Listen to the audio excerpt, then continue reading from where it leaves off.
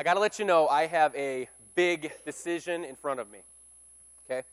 And this morning I need some help from you guys as far as how I should decide this thing, how I ought to determine what God's will is for it. So, I've come up with a tried and true method, and I want to see what you guys think of it.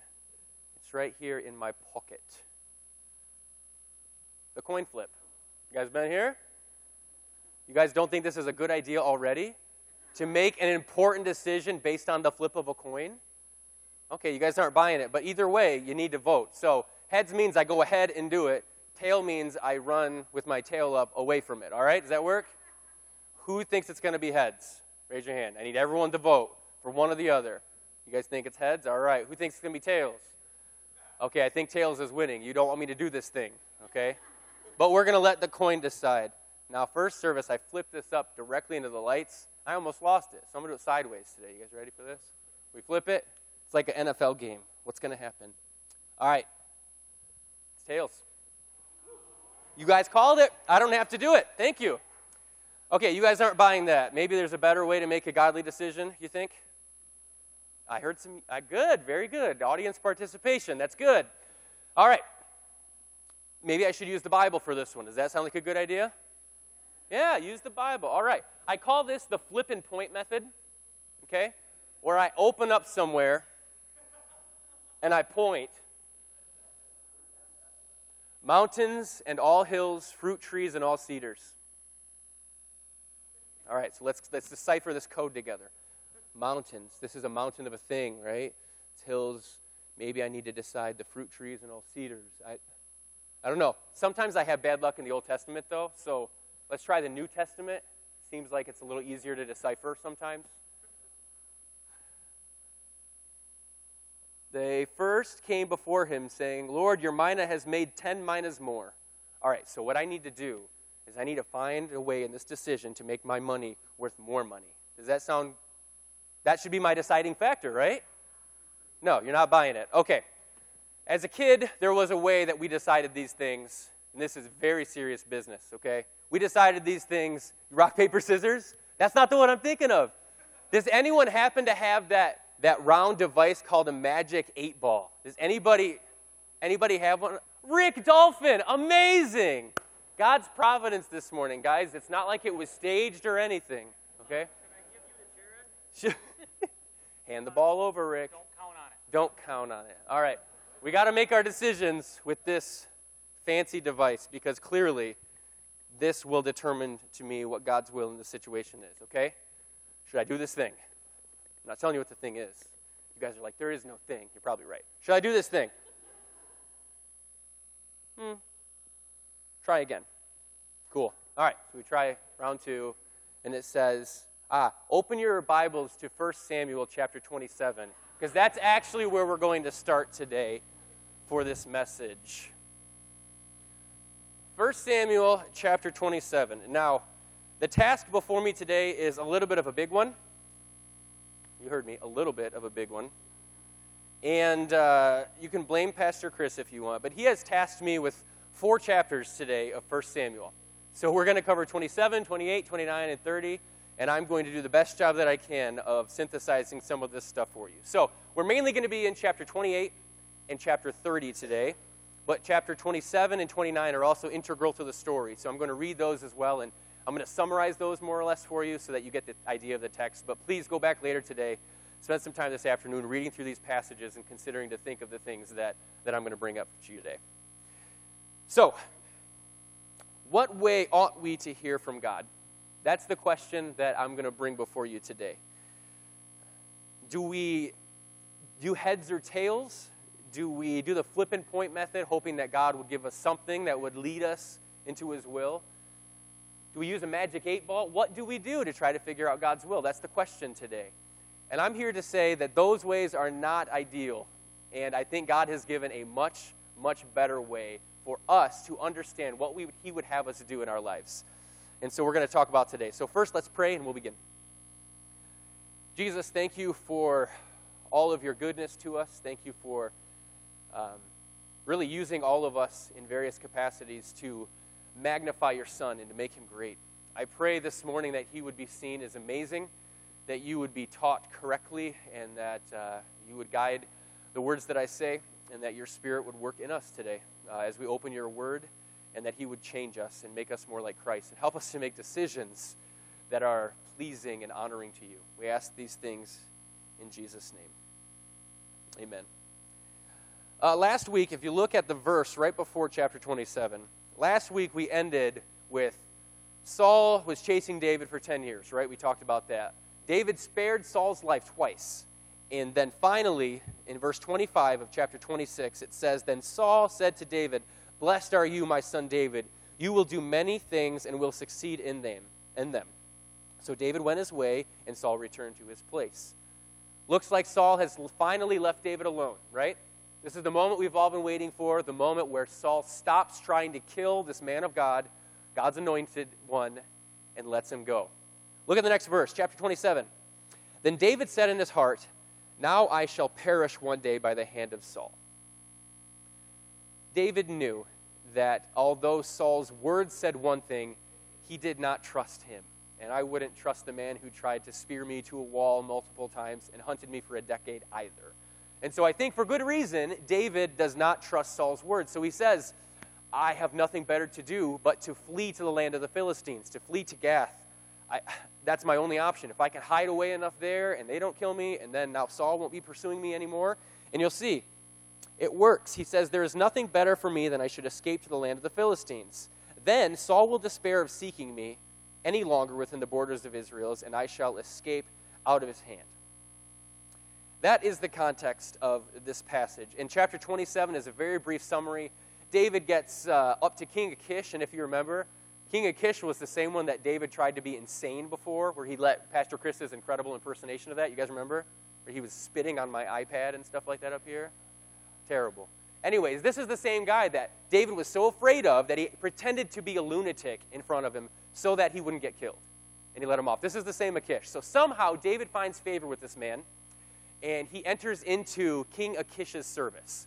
Now, a lot of the times when I say Philistines or Israel or King Achish or the land of Gath or the Amalekites, things like that, we don't really, who knows where those things are by automatic, just default nature. Okay, one of you, two of you do, very good.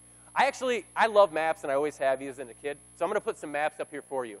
This is kind of a little bit of a zoomed-in picture of Israel at this time. And so if you see the darker area in the middle, that is the area that King Saul had basically expanded his reign to. So when we talk about the Philistines, when you talk about Goliath, when you talk about the land of Gath, which was in the Philistines, that is this area over by the shoreline. That's in the green color, Philistia. That is where it is. If you see where Hebron is, if you go a little bit northwest from there, that's the area of Gath, and that's where Goliath was from, and that's where Achish is the king of, okay? So David flees over from this central area over to him to hide from Saul, who is still in the center area of Israel. Make sense? Easy enough so far? So he goes, and King Achish asks him, "Hey, David, what have you done today?" And David does something very slippery, and just as a heads up, not everything in the Bible is a go and do likewise moment, okay? This is not one of those, and chapter 28 is certainly not one of those. So learn from other people's mistakes and don't make the same ones. But regardless, this is what David did so that he wouldn't be killed. David went into King Achish's service, this evil king of the Philistines, and he was there for 1 year and 4 months, which is a long time. And every day, King Achish would come up to him, as it says in chapter 27, and say, "Hey, what have you done today? Where have you made a raid?" And David would bend the truth. Instead of saying, "I've actually been killing Israel's enemies," he said, I was destroying some of your enemies, O king." And he said, "Oh, good." And the way David got away with this is he killed everyone. When he would go to a city and declare war on it, he would kill everyone so that there was not a single survivor to come back and report likewise or otherwise. So he would say, "Oh, good, very good." And so David, by being very slippery, found favor with King Achish and therefore was protected in his service. Again, we're not encouraging you to go lie about what it is you're doing to people, but this is what happened. Okay, so that's what happens in chapter 27. David is there, and then you read this in chapter 28, and we're going to spend a lot of time in 28 and 30. 28, it says this. "In those days, the Philistines," again, the people on the shoreline from Philistia, "the Philistines gathered their forces for war to fight against Israel. And Achish, the king, said to David, 'Understand that you and your men are to go out with me in the army.' And David said to Achish, "Very well, you shall know what your servant can do." And Achish said to David, "Very well, I will make you my bodyguard for life." So he continues to find favor with him. But this is a problem, right? Is David really going to go in the enemy army and go kill his own people? No? I'm seeing some head nods. You don't think that's going to happen. This is a problem, though, because he's just told King Achish that that's what's going to happen. And so he's expected to go to war against his own people for the enemy. Very weird setup, but this sets up a problem that later on gets solved by God's providence. So that's what happens. Chapter 28, verse 3 says this. Now Samuel had died, and all Israel had mourned for him and buried him in Ramah, which is one of his own cities. And David had put the mediums and the necromancers, yes, those who talk to spirits and raise people from the dead and talk to them, he had put them out of the land, and for good reason. Verse 4, then the Philistines assembled and came and encamped at Shunem. So we need to look at this next map. Go ahead and flip it, Declan. Thank you very much. So the Philistines come up along the coast, and they camp up, and you can see in the middle of the box up towards the top is Shunem. That's where the Philistine army is encamped. They are ready to have war against the Israelites. Israel's camp comes up, and they actually hang out at Mount Gilboa, if you can see that triangle within that box. Their army is encamped upon that mountain. So this is the setup. They're a little ways away from each other, but then it says this. Verse 5, when Saul saw the army of the Philistines, he was afraid. Is this the first time Saul has been afraid when he's seen the army of the Philistines? Remember chapter 17, where David is the only one to step up and say, how dare you? Like, why would you be afraid of God's enemy? This is not the first time he's been afraid. This is a track record. And so he was afraid and his heart trembled greatly. He is terrified. Verse 6, when Saul inquired of the Lord did not answer him, either by dreams or by Urim, which is one of the things that the priest would wear that helped them sometimes in determining what to do, or by prophets. Then Saul said to his servants, seek out for me a woman who is a medium, that I may go to her and inquire of her. And his servants said to him, well, behold, there is a medium at Endor. Go ahead and look at the map here up at the top, about 10 miles away, or less than that, from Mount Gilboa, where Saul and the Israelite army is. There happens to be a medium. You ever find that sin lies very closely at your door at times? I think this is one of those moments. His advisors say, oh, there happens to be one still here. And he goes. Verse 8, so Saul disguised himself, put on other garments, and went, he and 2 men with him. And they came to the woman by night. And he said to her, divine for me by a spirit, and bring up for me whomever I shall name to you. The woman said to him, surely you know what Saul has done, how he has cut off the mediums and the necromancers from the land. Why then are you laying a trap for my life to bring about my death? But Saul swore to her, by the Lord, as the Lord lives, no punishment shall come upon you for this thing. Then the woman said, whom shall I bring up for you? He said, bring up Samuel for me. When the woman saw Samuel, she cried out with a loud voice. The woman said to Saul, why have you deceived me? You are Saul. The king said to her, do not be afraid. What do you see? And the woman said to Saul, I see a god, or one that has like a god-like appearance. I see a god coming up out of the earth. He said to her, what is his appearance? And she said, an old man is coming up, and he's wrapped in a robe. And Saul knew that it was Samuel, and he bowed his face to the ground and paid homage. Verse 15, then Samuel said to Saul, why have you disturbed me by bringing me up? Saul answered, well, I am in great distress, for the Philistines are warring against me, and God has turned away from me and answers me no more, either by prophets or by dreams. Therefore, I have summoned you to tell me what to do.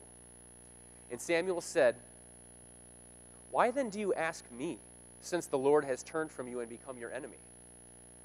The Lord has done to you as he spoke by me, for the Lord has torn the kingdom out of your hand and given it to your neighbor David, because you did not obey the voice of the Lord and did not carry out his fierce wrath against Amalek. Let's look real quickly at the map again. I'll go back to the last one, Declan. Amalek, the Amalekites, all are from the south in this region on the way to Egypt. So because Saul didn't wipe them out, chapter 15, Saul prophesied that he was going to tear the kingdom from him because of his persistent disobedience, okay? Got that straight? All right, so this is verse 18, the end of it here. Therefore, the Lord has done this to you this day. So God is doing what he has told you he would do. 19, moreover, the Lord will give Israel also with you into the hand of the Philistines, and tomorrow you and your sons shall be with me. The Lord will give the army of Israel also into the hands of the Philistines. You wanted a word, Saul? There it is.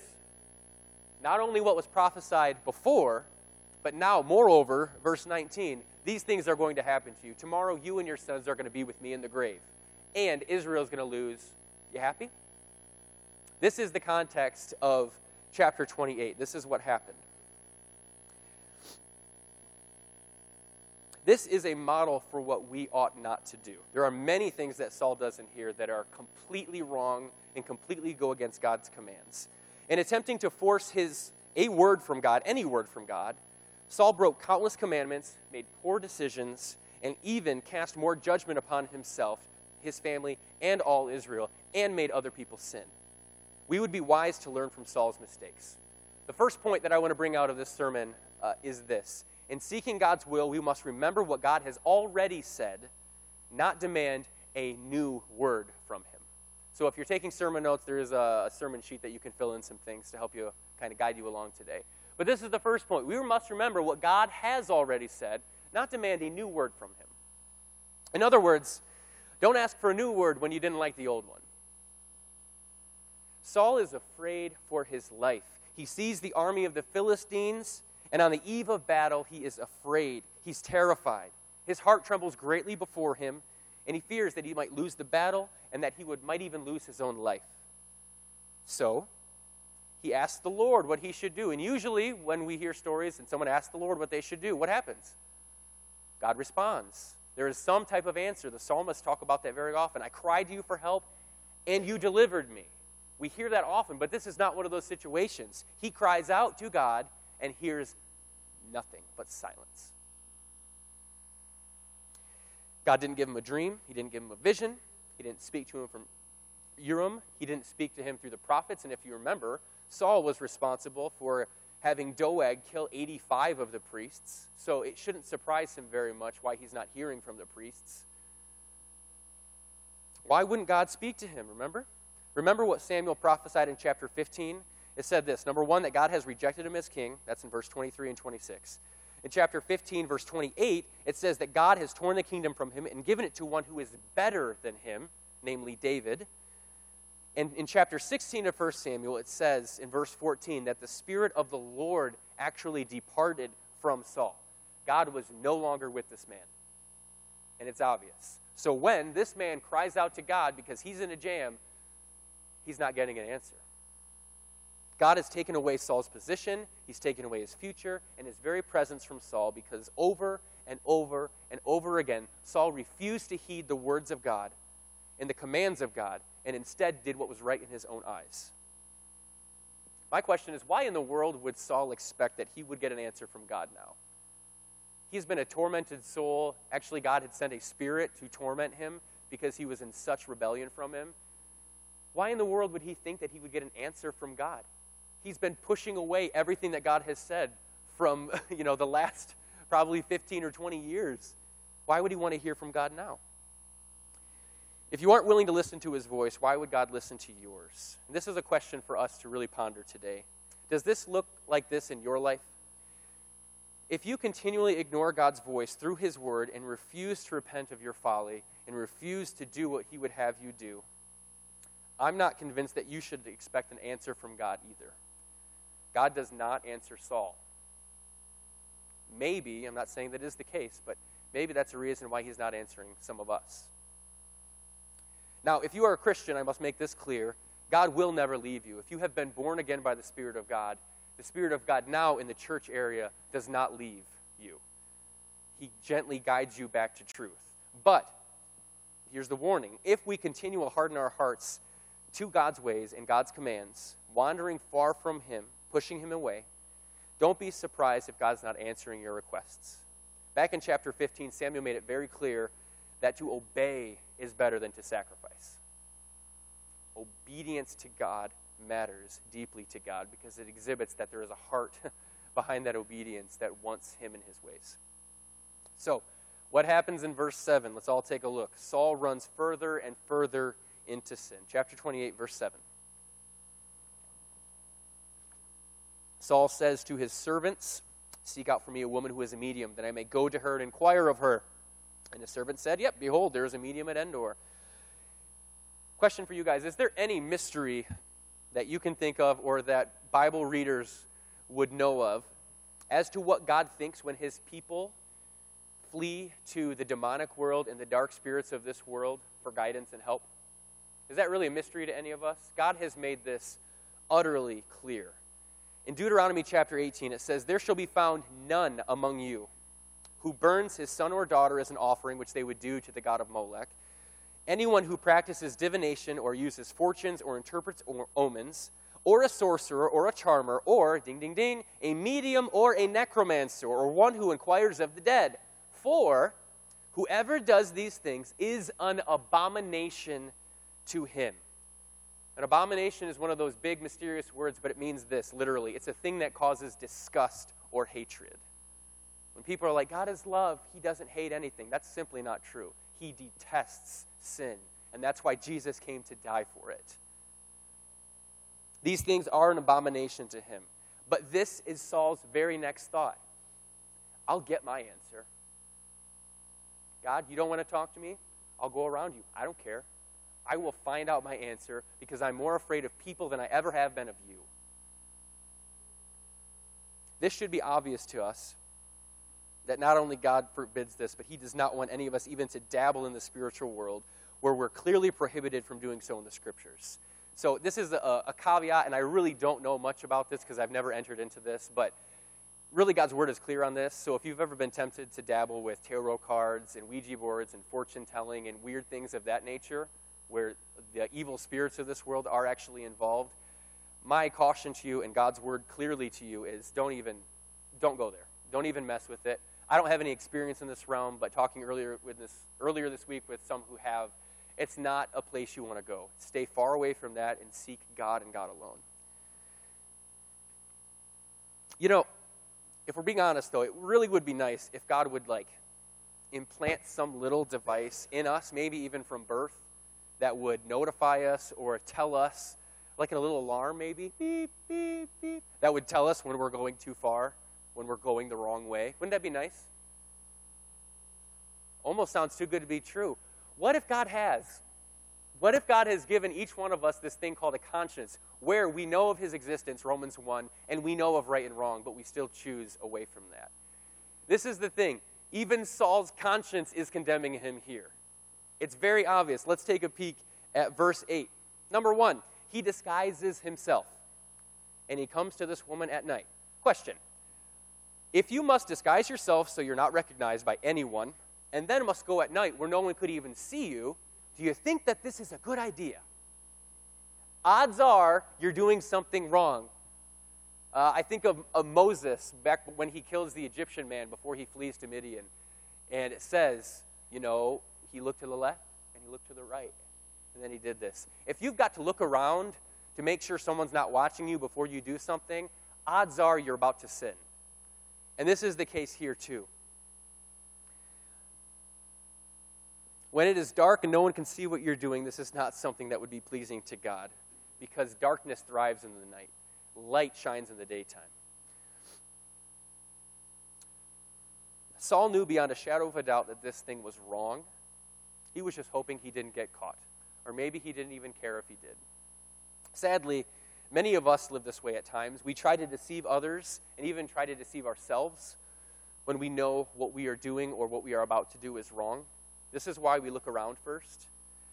This is why we get nervous when someone enters the room and we've been gossiping. Oh, it's just you. It's because God has written on your heart. You know it's wrong, and God has hardwired you to know this. And so it's a help to you. This is why our first reaction when we see a police car on the road is to do that, and your foot automatically goes off the gas and right to the brake. You're like, someone's like, what's wrong? And you're like, oh, there was a cop. Well, were you doing something wrong? I might have been. I don't know. You know. It's what happens when you're going 80 miles an hour on the expressway and you see a cop in the median. The whole car, you wake up your kids and they're sleeping in the back. You jar everything because you know you're in the wrong. We know we're in the wrong. Oftentimes we're just trying to hide that very thing. The funny part of this story, and I say funny because not ha-ha funny, but just insult to injury type of funny, is that even the witch herself warns Saul not to do this. Let's take a look at this. This is in verse 9. The woman said to him, after he requested this of her, "Surely you know what Saul has done. Like, you can't not know what Saul has decreed. He's kicked all of us out. By asking me to do this thing, you're laying a trap for my death. You do realize this." So even the witch who does not want to honor God with her life and does these types of practices is warning Saul not to do this. This is how far gone he has gotten. 1 Corinthians 10, chapter 13, this is a great verse for you to memorize in your times of temptation. It says that no temptation has overtaken you that is not common to man. God is faithful, and he will not let you be tempted beyond your ability. But with the temptation, he will also provide a way of escape that you may be able to endure it. I believe that this was Saul's last way of escape, and he did not take it. Therefore, God gives Saul what is coming to him, and he does give him a word, but it's not a word he likes. Let's look again at 16 through 19. Samuel said, Why do you ask me, since the Lord has turned from you and become your enemy? The Lord has done to you as he spoke through me. He's accomplishing what he prophesied he would do through me, Saul. The Lord has torn the kingdom out of your hand, given it to your neighbor, David, who we'll come back to shortly, because you did not obey the voice of the Lord and did not carry out his fierce wrath against Amalek. Therefore, God has done this thing to you this day. Moreover, if that weren't enough, Saul, on top of all of that, this is what your deeds today have caused.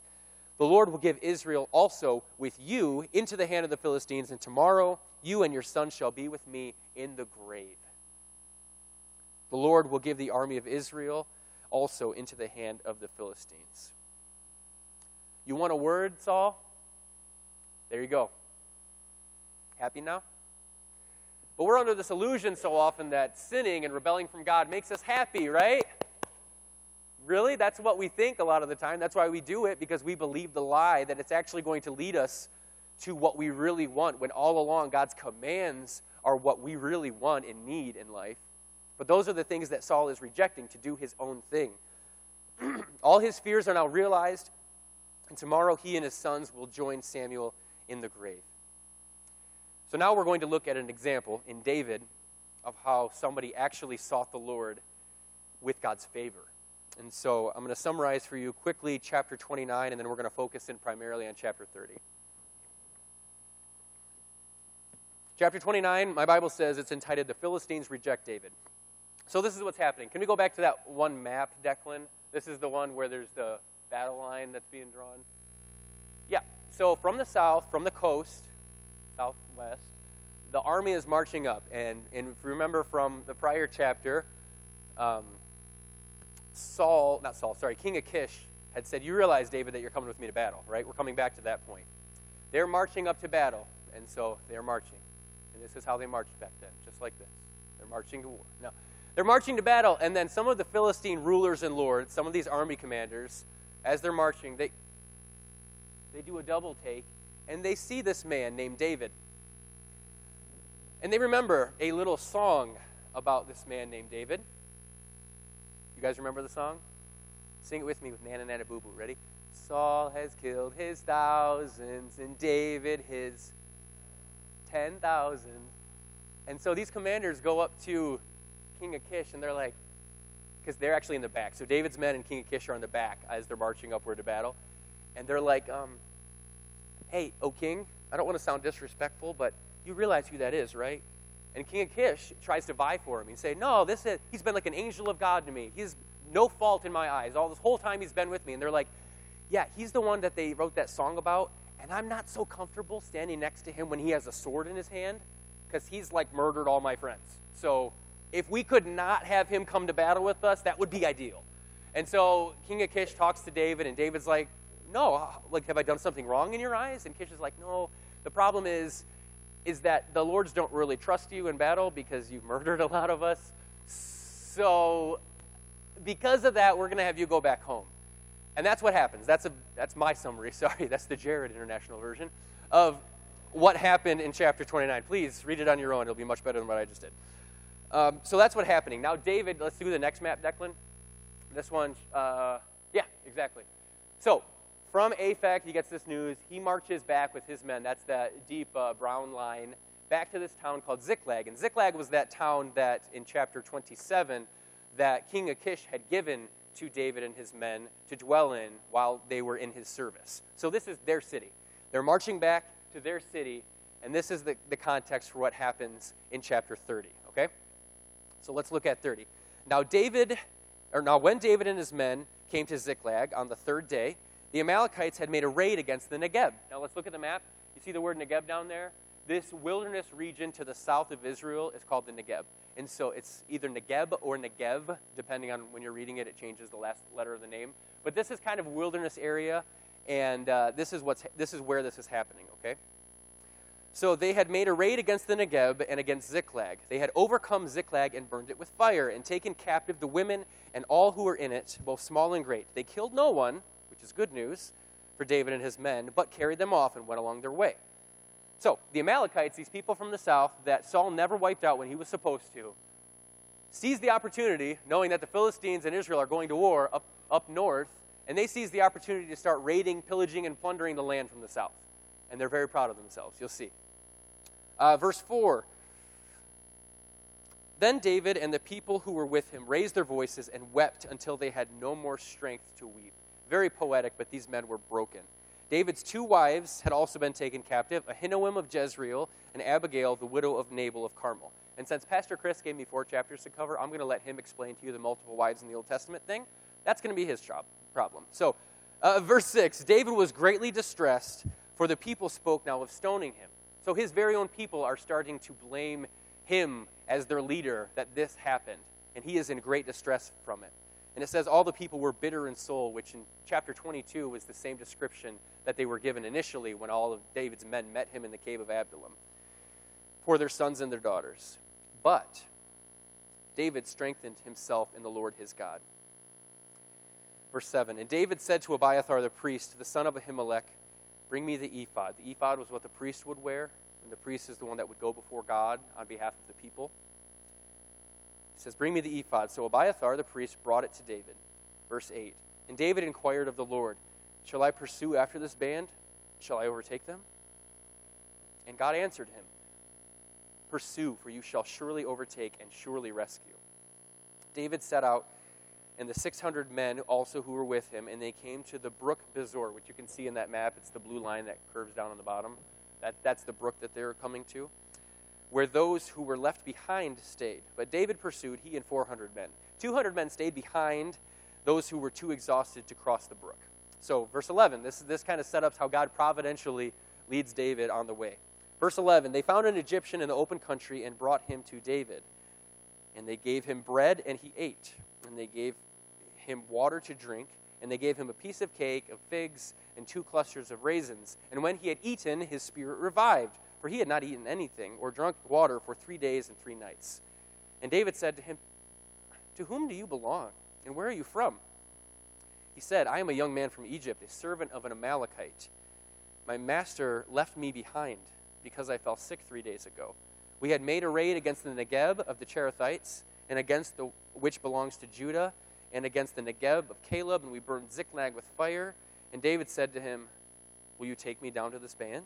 And he said, swear to me by God that you will not kill me or deliver me into the hands of my master, and then I will take you down to this band. The next point of this message is this. In seeking God's will, just like David did, we must strengthen ourselves in the Lord, our God, amidst despair. This is what David did. They found their city, Ziklag, burned with fire, their families, their possessions, everything taken from them. And they go down, and the people are eating and being merry. That's what verse 16 says. When they had taken them down, behold, they were spread abroad over all the land, eating and drinking and dancing because of the great spoil that they had taken from the land. Ha ha ha, look what we did to them. Woo, party. In the midst of this, they're in despair. And verse 4 said that they mourned until they didn't have any energy left to mourn. These men are weary, broken, and sapped. Worse yet, verse 6 says that the men wanted to stone David for this. They're blaming it all on the leader, and oftentimes that happens in life. But what did David do? Did he just give in to despair? Did he throw up his hands and say, fine, I'm done. I'm so sick of this. I'm just going to go back to Israel and let Saul kill me. I'm sick of you guys. No. It says very clearly and very calmly that he strengthened himself in the Lord his God. David trusted and depended on God for his strength in the midst of despair, in the midst of mourning, in the midst of loneliness. The question for you this morning is really, what do you depend on? And I'm not saying the flippant answer, oh, of course I depend on God. Like really, when you are in despair and you are lonely and you feel like people are out to get you and you just can't win for losing, what do you run to? These things are likely the idols of your life, the things that we believe for some reason that they're really going to satisfy us and really going to give us what it is we're wanting. These things do not satisfy. David clung to the only thing he knew that he had.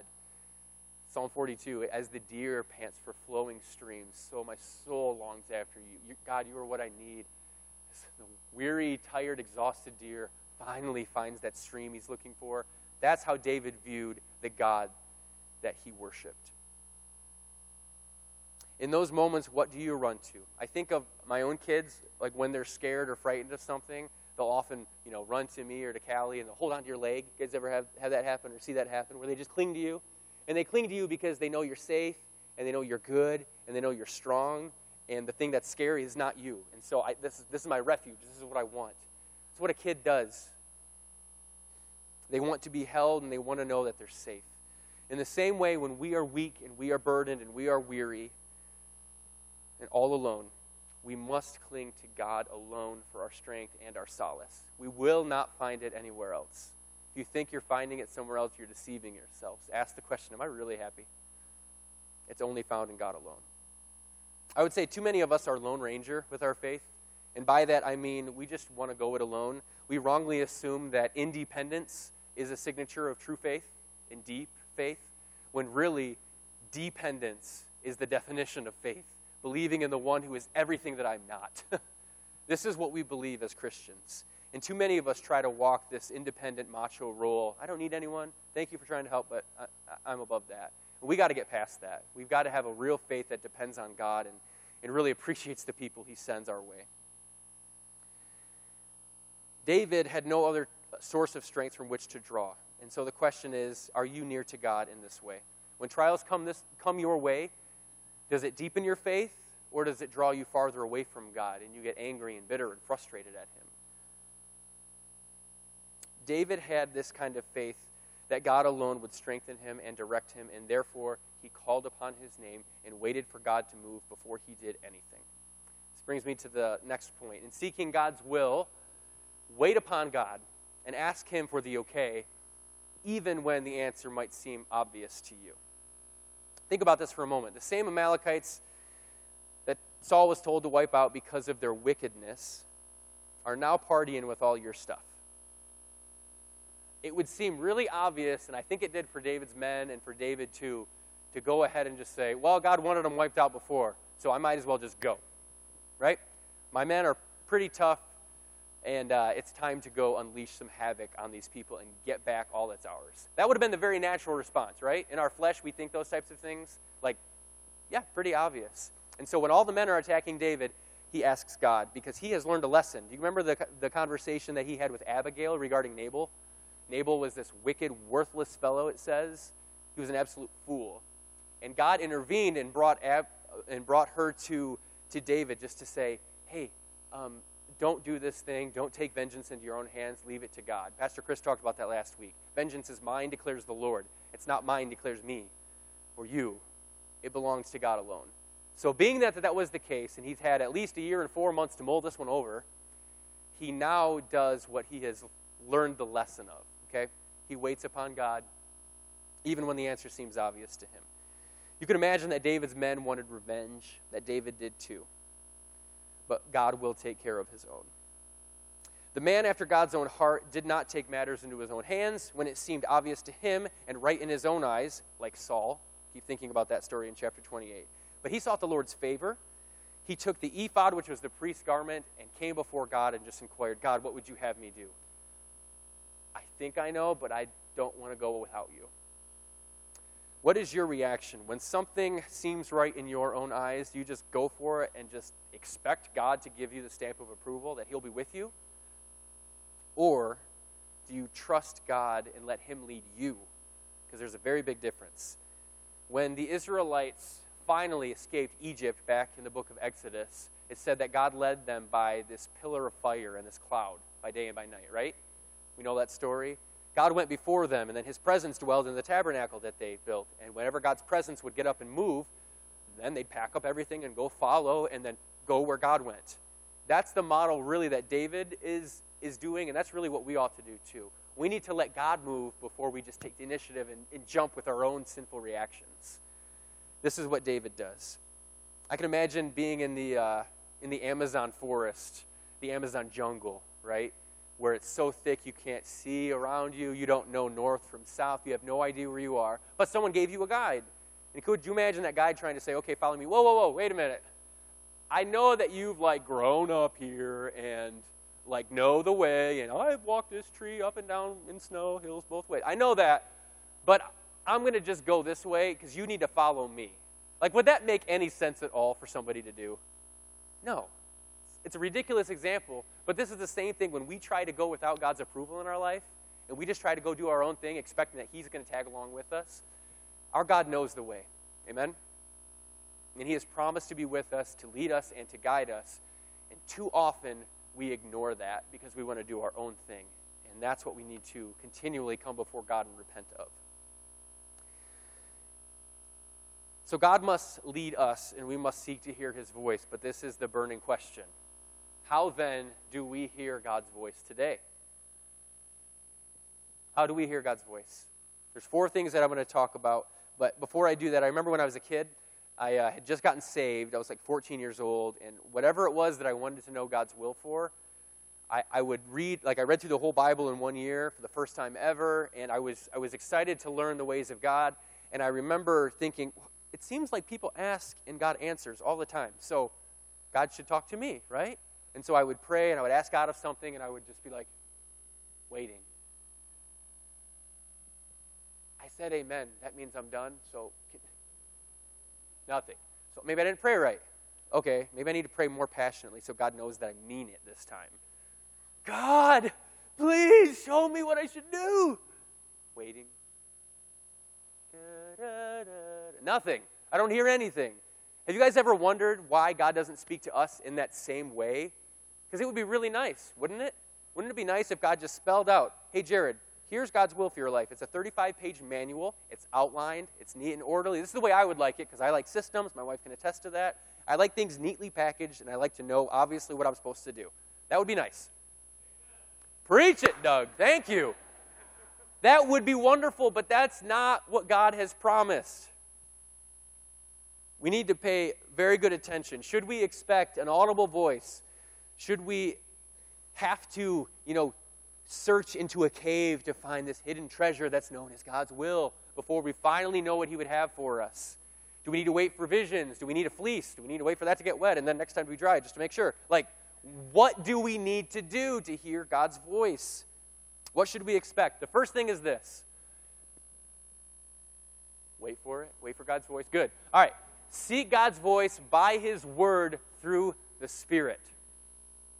Sorry if that doesn't sound extraordinary enough for you, but it is, because this is why. God has revealed to us who he is, what he is like, how he has worked through history, and his will for your life here. And unfortunately, so many times we try to discover God's will while this is closed, and why we aren't even taking God's word seriously. We want to hear from you, God, but I don't really want to hear from you where you've actually spoken. Hebrews chapter 1 says, in the former days God spoke to us by prophets and through these various ways, but now he has spoken to us by his Son. And one of the things that the scriptures call him is the incarnate Word, the Word that was made flesh for us. We have his Son, we have his Word, and his Son wrote down his Word for us so that we would know him and that we would cherish him and know his will for our lives.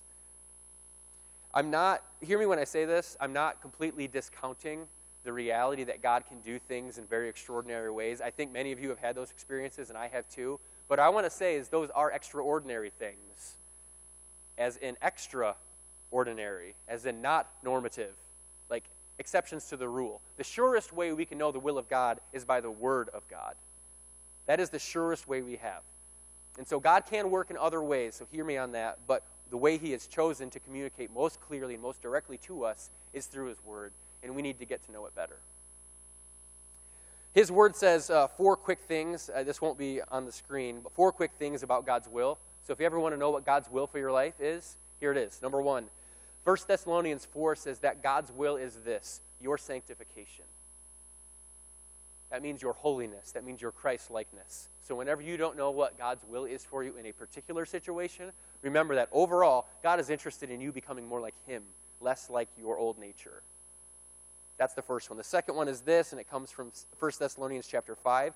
God's will is that we rejoice always, we pray without ceasing, that we give thanks to him for all that he has done. Number 3, God's will for you is that you will bear fruit and know him better. Paul makes this prayer in Colossians chapter 1 for the church there, that they would be strengthened by his glorious might and know him and his ways. And number 4, God's will is that you be filled with the Holy Spirit so that you may know and be able to discern all wisdom. The second one is this, and I'll make it quick because time is wrapping up. Do not follow your heart. If any one of your friends comes to you in a decision and says, you just need to follow your heart, say, you're a liar, and that's the worst advice you could ever give me, okay? The reality is our heart, and if by that we mean our flesh, which is what I think the Bible is talking about in that regard, the heart is what? Jeremiah 17:9. It's deceitful. Who can know it? It's deceitful beyond all things. It's desperately sick. Yeah, follow that. That's going to do really well for you. Don't follow your heart, but follow the new person that the Holy Spirit is making you to be. Follow the Spirit of God in you. Don't follow the old man in you. Do not follow your heart. The third one is this. Seek wisdom. And this one seems very, very Captain Obvious to us, and it should, but the problem is most of us are so prideful that we don't really want to ask other people for help. Proverbs chapter 4, verse 5 says this. This is a really hard verse. Get wisdom. The verb is get. The object of that verb is wisdom. Get it, okay? Get insight. Do not forget and do not turn away from the words of my mouth. Do not forsake her being wisdom, and she will keep you. Love her, and she will guard you. The beginning of wisdom is this. This is the beginning of wisdom. Ready? Here it is again. Get wisdom. It's not a very hard verse.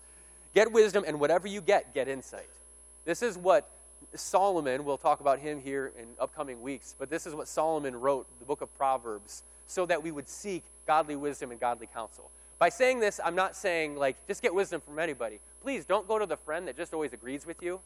That sounds great to me. Really? I thought you'd tell me, okay, no. Don't go to that type of friend, but go to a friend who loves God so much more than they love you that they'll tell you the truth even when you don't want to hear it. That's the friendships that we're supposed to try to be cultivating in our faith. And sadly, many of them are just so surface level. Oh, how's the weather? How's your day? Good, good. How's the dog? Still eating food? Good.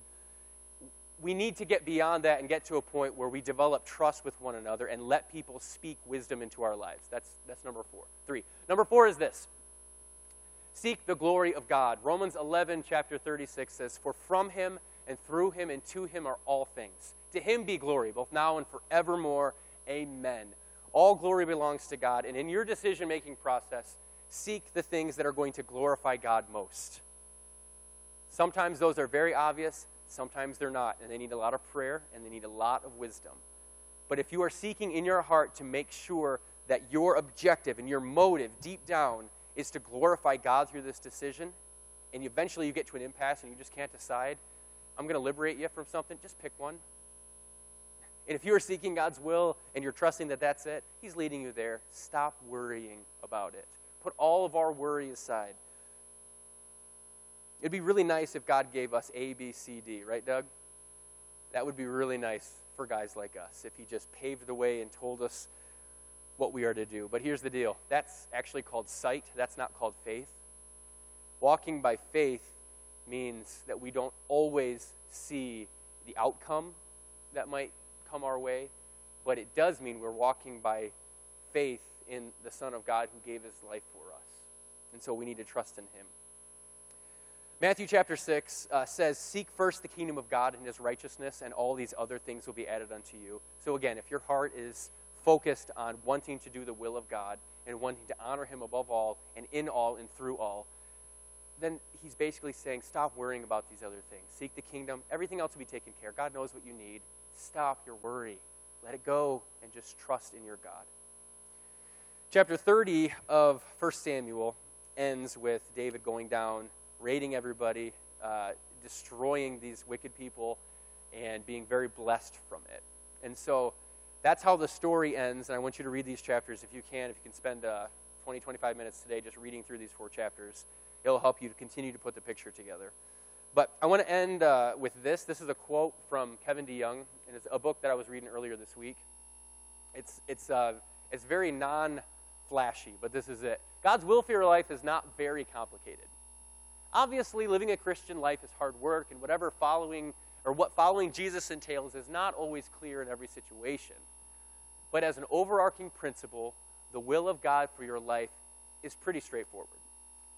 Be holy like Jesus by the power of his Spirit for his glory.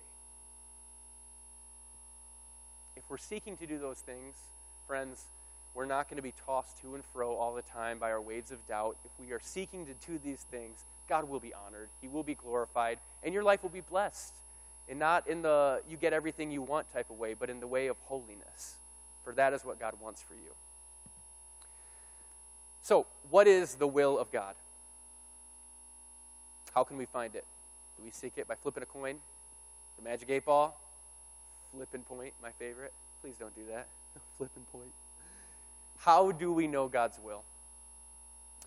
God speaks to us through his word, and we can know him more and more as we trust in him and trust that he is guiding and leading our way. And I pray that we will. The last thing that I want to say in wrapping this up today is the will of God also includes this, that we turn from our sins and trust in his Son, Jesus Christ. And so, apart from Christ, we would not be able to know God. Apart from his word, we wouldn't be able to know the Son. And apart from the Son, we would not be able to know the Father. And so we need to be very mindful of that. So today, we don't often do these types of things, but I just want to say very, very quickly, if you don't know God and this all stuff is new to you, just come talk to me after the service, because I would love to share the hope that I have with you. And I know many, many other people in this church would love to do that as well, because God has given us a purpose in this life. We're not just aimlessly walking through until the day we die. God wants something from us, and it's called faith. And so I pray that you would take opportunity of that today. His word says, if today you hear his voice, what? Do not harden your hearts. And we don't want to be a people that do that. So I'm going to pray, and let's have the worship team come back and lead us in one closing song.